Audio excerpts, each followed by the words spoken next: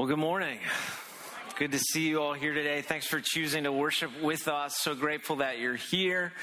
And man, everybody went boom. I was like, oh, that's me over there and here. It's good to see all of you guys. I'm really, really grateful. Thanks for joining us online. Thankful for you today, just joining us from right where you are. So grateful that you've chosen to worship with us. We are in Advent Rebellion this morning. Did you know that? Bay Area Church is in Advent Rebellion. Let me explain that for just a minute. We start Advent the first Sunday of December. The rest of the world starts Advent the last Sunday of November, typically. So we're rebels, but we do have a cause. And the cause is this. It's our desire to light the last candle on Christmas Day in your home. And so we like to push sort of that emphasis into your living room, to your family table, to your circle, to a quiet place alone, whatever it will look like for you that particular day. And that's why we start the first Sunday of December. So we are going to start today. So if you would stand with me, we're going to read Isaiah chapter 9, verses 1 and 2, and also verses 6 and 7. Isaiah 9, 1 and 2, and then also verses 6 and 7. Here's what the scripture says. But there will be no gloom for her who was in anguish. In the former time, he brought into contempt the land of Zebulun and the land of Naphtali. But in the latter time, he has made glorious the way of the sea, the land beyond the Jordan, Galilee of the nations. The people who walked in darkness have seen a great light. Those who dwelt in a land of deep darkness, on them has light shined. And then verse 6 and 7. For to us a child is born, to us a son is given, and the government shall be upon his shoulder, and his name shall be called Wonderful Counselor, Mighty God, Everlasting Father, Prince of Peace. Of the increase of his government and of peace there will be no end. On the throne of David and over his kingdom, to establish it and to uphold it with justice and with righteousness from this time forth and forevermore. The zeal of the Lord of hosts will do this. You can be seated.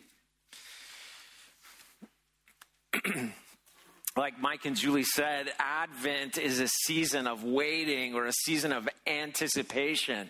It is the act as a church of going through sort of the rhythmic process annually of anticipating, celebrating the birth of Jesus. And today we celebrate thinking about the hope of Jesus. And to me, one of the most amazing things about this passage of Scripture, the most hope-filled things about this passage of Scripture that we read today, is that it was given to the prophet Isaiah when the people of Israel, the children of God, were in a place not just of a little bit of darkness, but a place of deep darkness. And what he was doing was prophesying to them and giving them hope of a better day, of a better future, a hope in the person of Jesus. Now, here's what we learn as we sort of think through this passage written 700 years before the birth of Jesus in Bethlehem.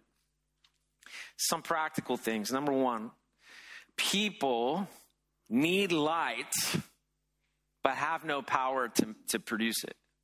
People need light, but have no power to produce it. I'm not talking about like a light bulb or flipping on a switch or building a fire. I'm not talking about a physical light like that. I'm talking about a spiritual light that shines in spiritual darkness. So the weird thing is we actually do have the ability to manufacture spiritual darkness. Did you know that? Like with our hands, we can make bad things. But we have no power to create spiritual light. We need it, but we have no power to create it. In fact, just as the people in Isaiah, we walk in deep darkness. Now, some of you might be thinking to yourself, I'm a pretty good person. I mean, every now and then I have my moments, but I don't walk in deep darkness. I might have a little darkness, but not deep darkness. According to the scripture, a little darkness is deep darkness. It's either dark or light. Nothing in between. Now, the people of Israel in this passage of scripture, they are walking in deep darkness historically. I mean, this is given to a very specific people in a very specific geography. It talks about the place where the land of Zebulun and Naphtali come together. These are two tribes of Israel. They come together on the north side of the Sea of Galilee, right along the way of the sea, the Via Maris. And where they come together, it's sometimes called the Galilee of the Nations, because that side of the Sea of Galilee, the nations, is like a word goyim. It means Gentiles. It's the sort of the pagan-esque side of the lake. But where Zebulun and Naphtali come together, there's this little town called Capernaum. And Capernaum actually becomes the ministry headquarters of Jesus 700 years after this prophecy is written. But in this moment, what we see is a people who have been brought into contempt at the land of Zebulun and Naphtali, where they come together along the way of the sea, by the land beyond the Jordan, the Galilee of the nations. And these people, they walk in a deep darkness. Now, what is that deep darkness? For them, historically, this is it's kind of the middle of the raging of the Syro-Ephraimite war. You can Google that later, okay? But here's the bottom line.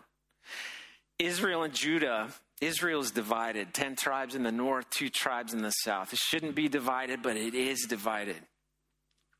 And the 10 tribes of the north, they partner with Syria and they go to war against Judah, the 2 tribes of the south. And they basically stomp on Judah's face. Now you got to remember, Jesus is the Lion of the tribe of Judah. All right, so when you're talking about Judah, its land encompasses Jerusalem and Bethlehem. So this does not bode well. A partnership with Syria does not bode well.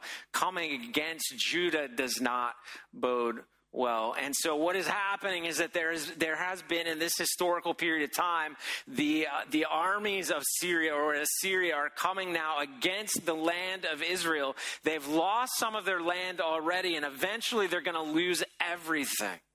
But this is that moment that hangs in the balance, and people that worship God in the midst of that, they're looking around and they're saying to themselves, because they live in that moment, right? They're saying to themselves, things have never been this bad. And it's getting worse.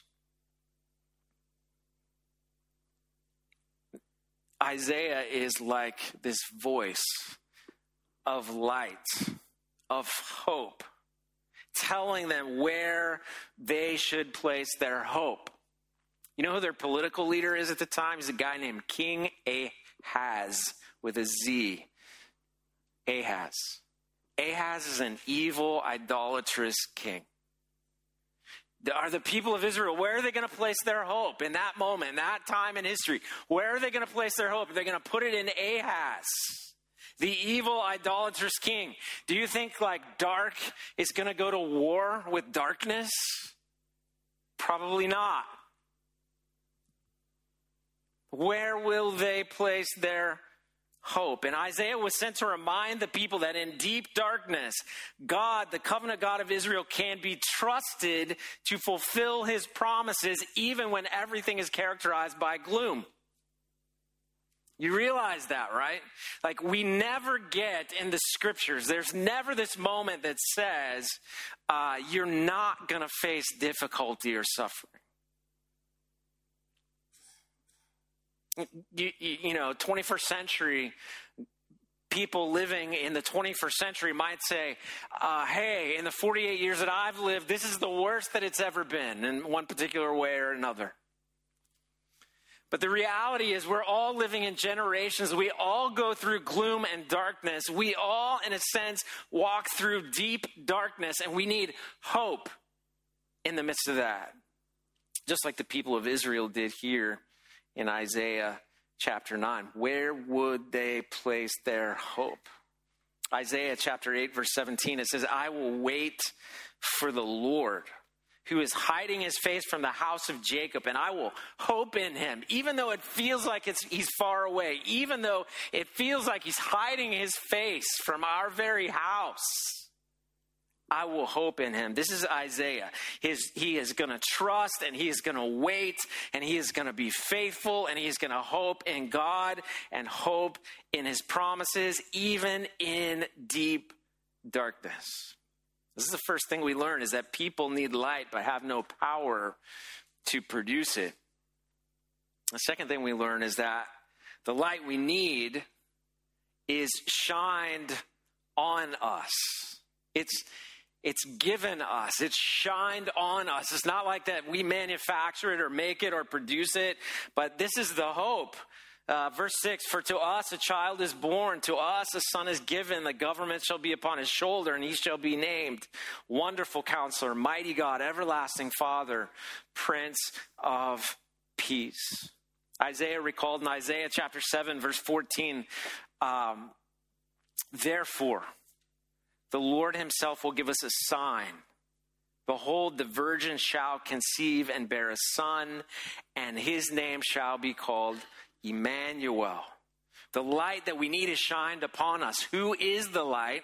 According to Isaiah, the light is the one that has been promised since the onset of sin, and that is Emmanuel, God with us. His name is Jesus. We'll know him because a virgin shall conceive. That will stick out like a sore thumb. A virgin shall conceive. Don't let that run by you.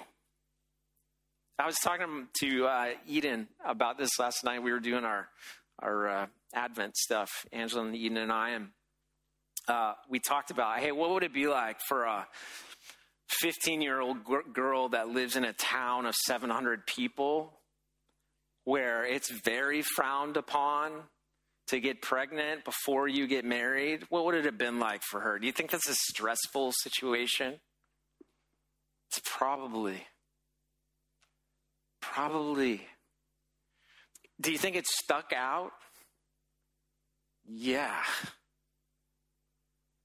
And do you think there was a ripple effect that went out into the world that continues to ripple to this day, that a virgin conceived? It's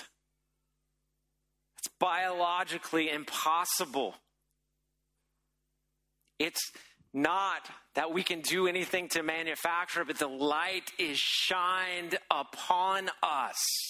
God does this work, and this is the steadfast love of the Lord toward a people who are in darkness. Who is the light? The light is Jesus. He's named like this. When we listen to how Isaiah calls him, he says that he is Wonderful Counselor. That means that he's going to be miraculous and skilled at giving wisdom from God. When you see him, you'll know him because he'll do miraculous things, and he'll say things that you know come from God. And people will ask him, by what authority are you saying these things? He's a wonderful counselor. It says that he is mighty God, that the Son conceived of a virgin. He is identified as mighty God himself. It says that he's everlasting Father. How can a son be a father? Only if he's part of the Father and the Son and the Holy Spirit, the great doctrine of the Trinity that helps us understand, as confusing and difficult as it is. Don't let anybody explain it to you with ice and steam and water, because that's feeble. God is great. And somehow he is the Father and the Son and the Holy Spirit all at once, and he sends his Son, and his Son will be an everlasting Father, perfect and everlasting. This is not words used in the scripture of any other king, everlasting. that he will be eternal. Father means that he's the head of the family. He's the everlasting Father. This terminology here, it separates him from all the other possibilities, all the other good kings in Israel, Hezekiah and Josiah and all these people that were good, did what was right in the eyes of the Lord. This one's different. He's an everlasting Father. He also says he's the Prince of Peace. That means that under his rule, under his reign, that there will no longer be oppression, but instead shalom. That the chaos will be removed, all things will be restored, and there will be shalom, peace. This is who the light is Jesus. And you ever notice that if you're in a very dark place, a little light gives you hope, and a lot of light is everything you need. This is Jesus. And he's telling the people that are going through like this horrible season of war, hey, a new day is coming. He also goes on to say, hey, this is what his government will be like. This is how this king will rule. If you look at chapter 9, verse 7 of Isaiah, it says, of the increase of his government and of peace there will be no end on the throne of David and over his kingdom, to establish it and to uphold it with justice and with righteousness from this time forth and forevermore.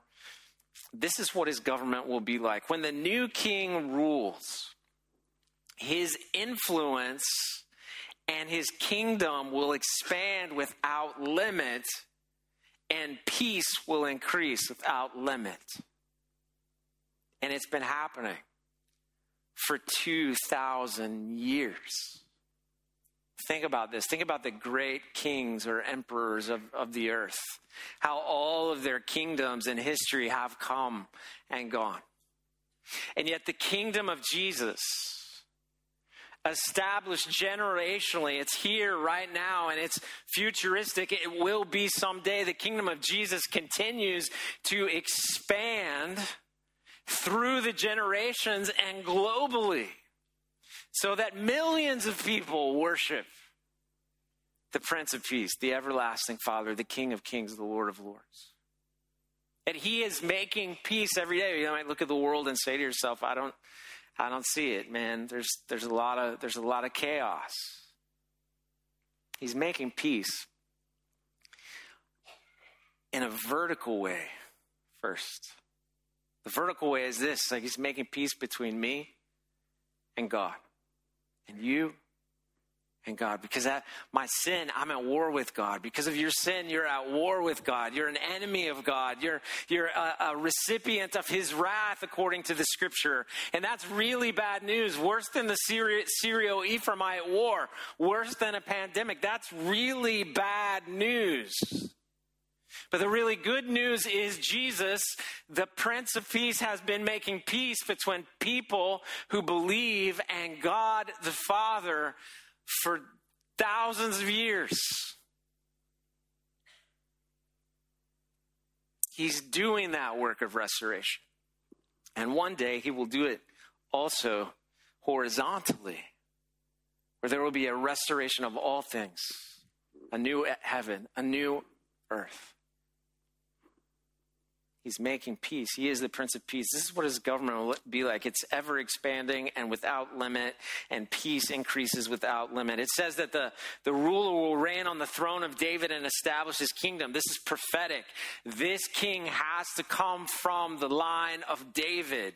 And that's why the genealogies we get in the Gospels are really important. You know, the ones with the lists of names that everybody passes over and doesn't want to read because who can pronounce all those names?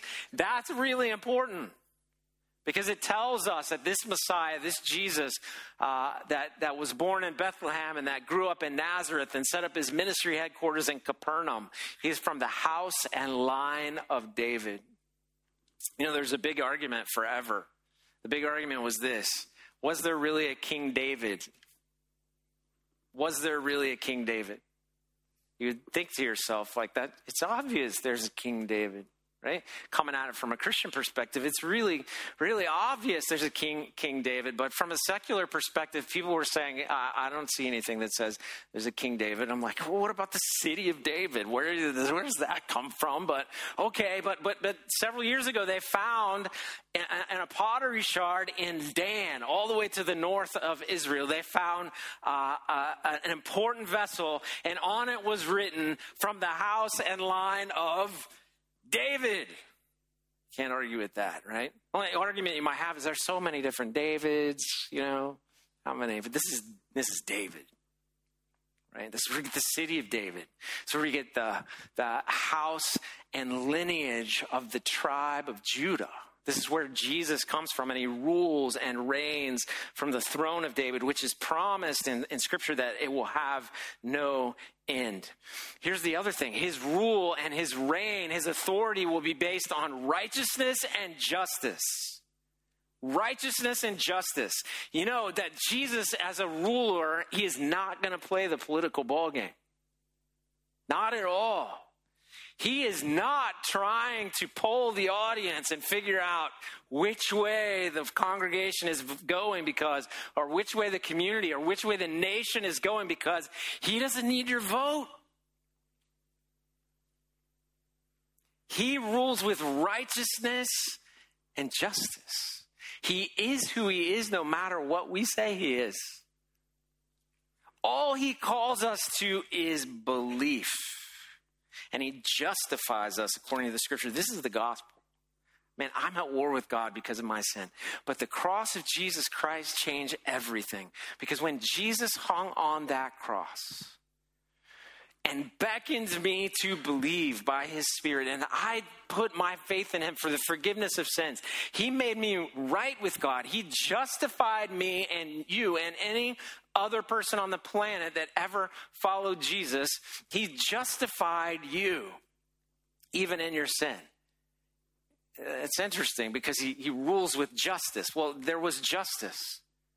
He was killed on the cross to appease the wrath of God, to bring justice.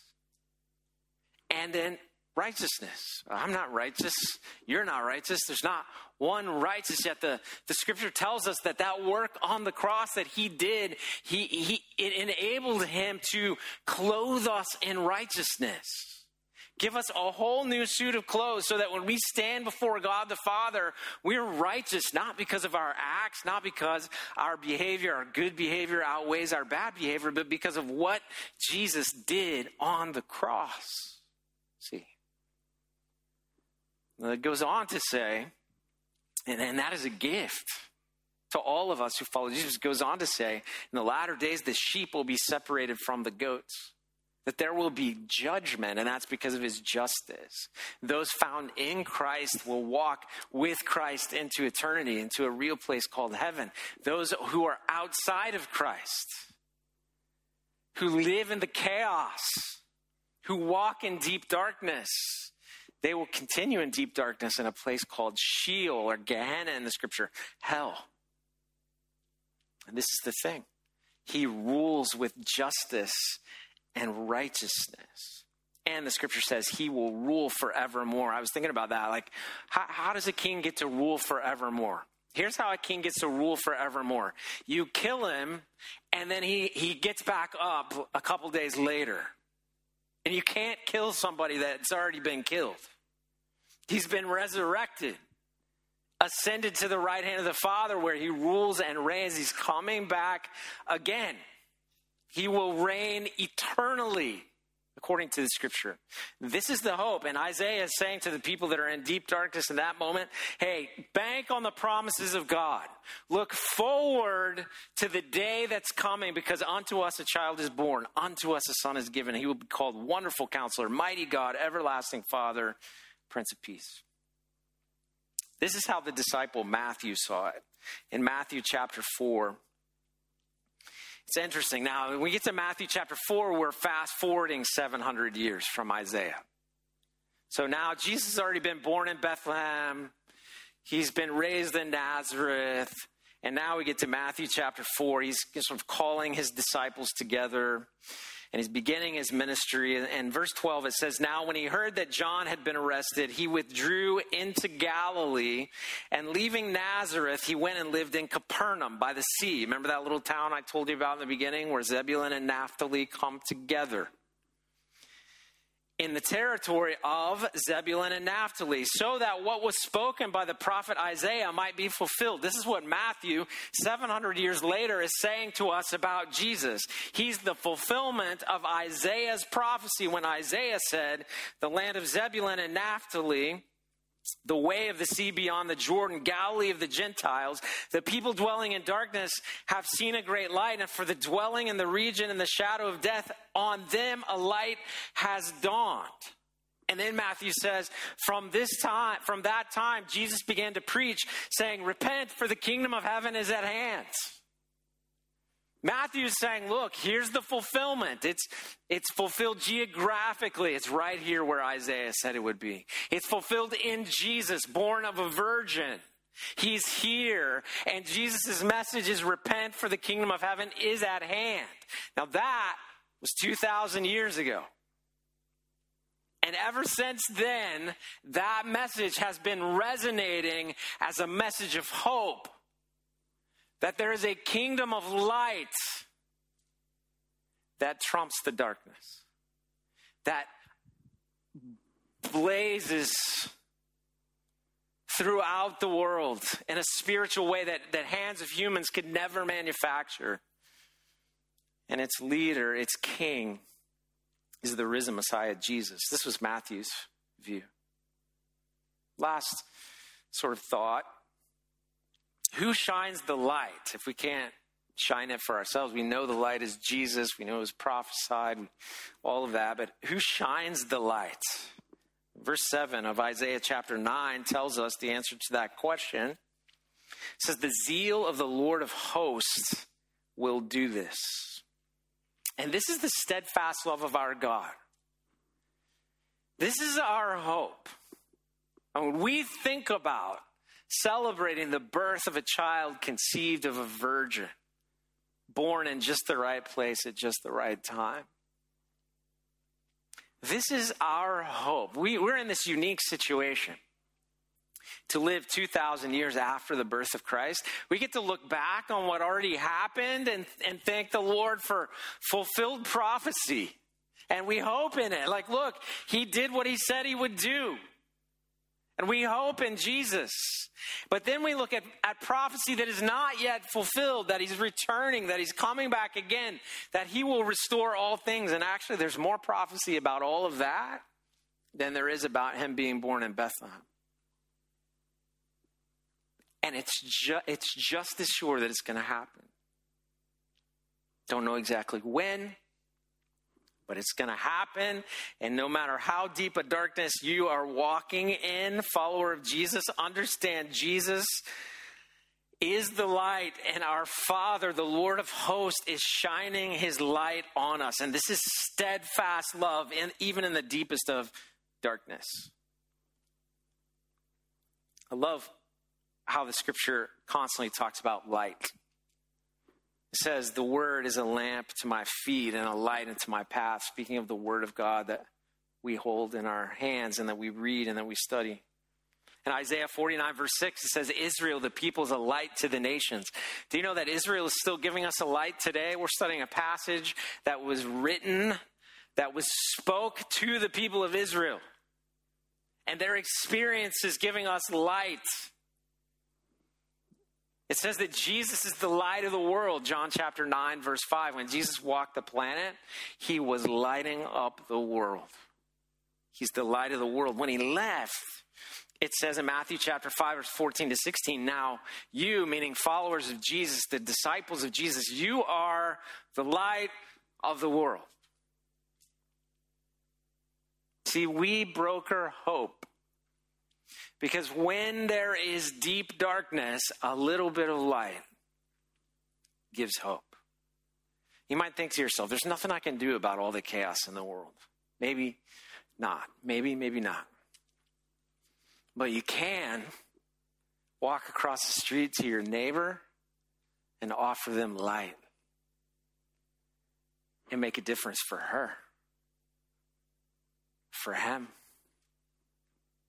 We broker hope because he's constantly shining light. Matthew chapter 5, verse 14 to 16. You are the light of the world. A city set on a hill cannot be hidden. Nor do people light a lamp and put it under a basket, but on a stand, and it gives light to all the house. In the same way, let your light shine before others so that they may see your good works and give glory to your Father who is in heaven. I fear the church in America is a little bit like the people who would take a light and put it under a basket. I don't want my light to offend anyone. But the people, they're walking in deep darkness. They need light. They can't manufacture it on their own. And we have it. Those of us who walk in Jesus, we have it. So what do we do with all this? We lit a candle and we're celebrating the birth of Jesus, and we think about the hope that we have in Christ because he's the light of the world. We know the light has come. We've gathered here today to just be in his presence and to worship him. We know this, that he loves us. That he loves you so much. And he shined. If you know about Jesus, if you've been sitting under my voice, if you heard nothing about Jesus your entire life, today, just in the last 30 minutes, the Lord Jesus has shined a light on you. You've heard. He loves you. And how do we respond to that? I remember meeting a man that I talked with on multiple occasions. And he would always say this to me. Man, you don't know what I've done. I'm too deep in the darkness. And here's the good news. There are consequences for all the things that we do. But here's the really good news. There is no one that has walked so deep in the darkness that the light of Jesus Christ cannot snuff that darkness out. And that is the hope. And so maybe that's you. Maybe you think you're too far gone. You're too deep. You can't get out of this. You can't, with your human mind, figure out a way to get out of this, whatever it is. You probably can't on your own. That's absolutely correct. Probably some clear thinking on your part. You need help because you can't manufacture light. And so you just need to come to Jesus. And that sounds cliche. You'd think a pastor would say something like that.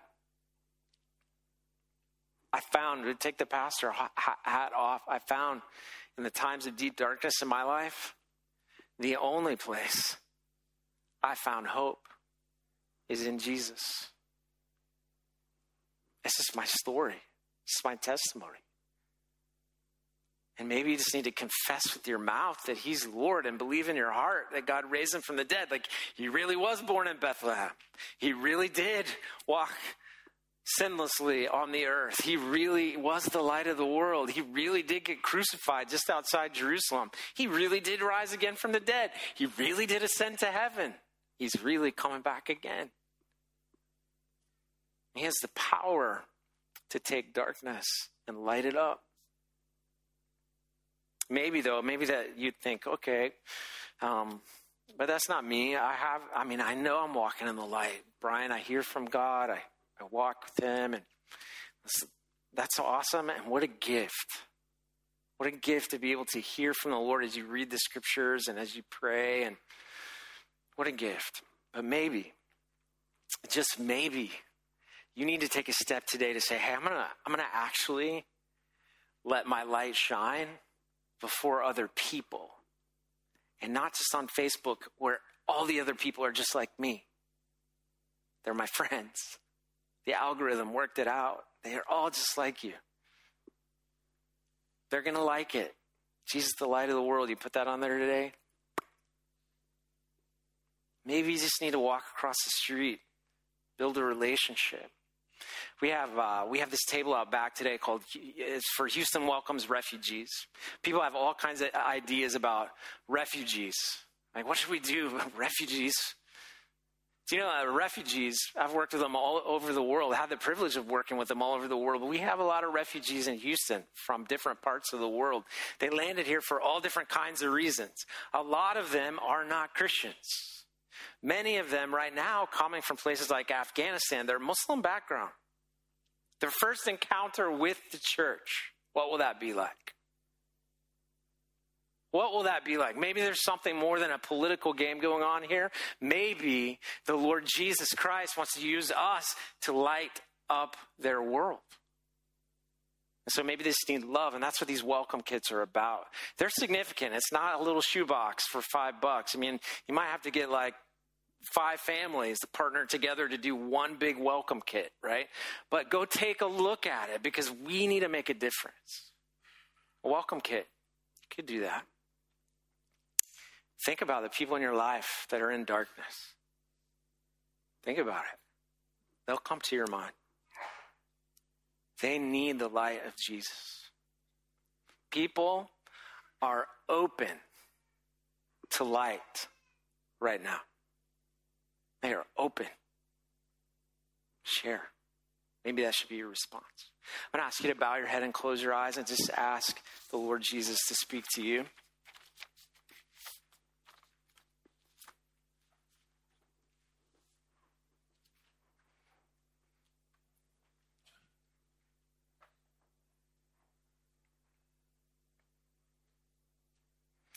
If you feel like you're far from God in the deep darkness, you need to pray to him right now and just confess that and ask him to draw you near to him by his Spirit. And if you have never repented of your sin, just repent of your sin before God and ask him to save your soul because of the work of his son Jesus, through the person of Jesus. If you're far from God. If you're near to God, but you know a lot of people far from God, ask the Holy Spirit to bring them to your mind. Because this week, you can broker hope.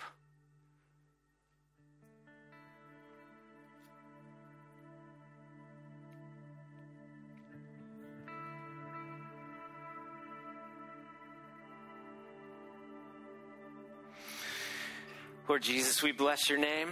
You're good and holy God, mighty above all. We worship you. You are the Prince of Peace, the wonderful Counselor, the mighty God, the everlasting Father. To your rule there is no end. You're perfectly just and perfectly righteous. And we hope in you. We thank you for loving us and giving yourself for us. We pray for our neighbors, our friends, our family, people in our community, our city that are far from you, that don't know you, God. Would you do a work of light in our city this Advent season? Use us, use our hands, our feet, our mouth, our words with real people to bring you glory and to carry the gospel, good news to people who are in darkness and need light. Let us be people who broker your hope, Jesus. The hope of Christ. We love you in Jesus' name. Amen.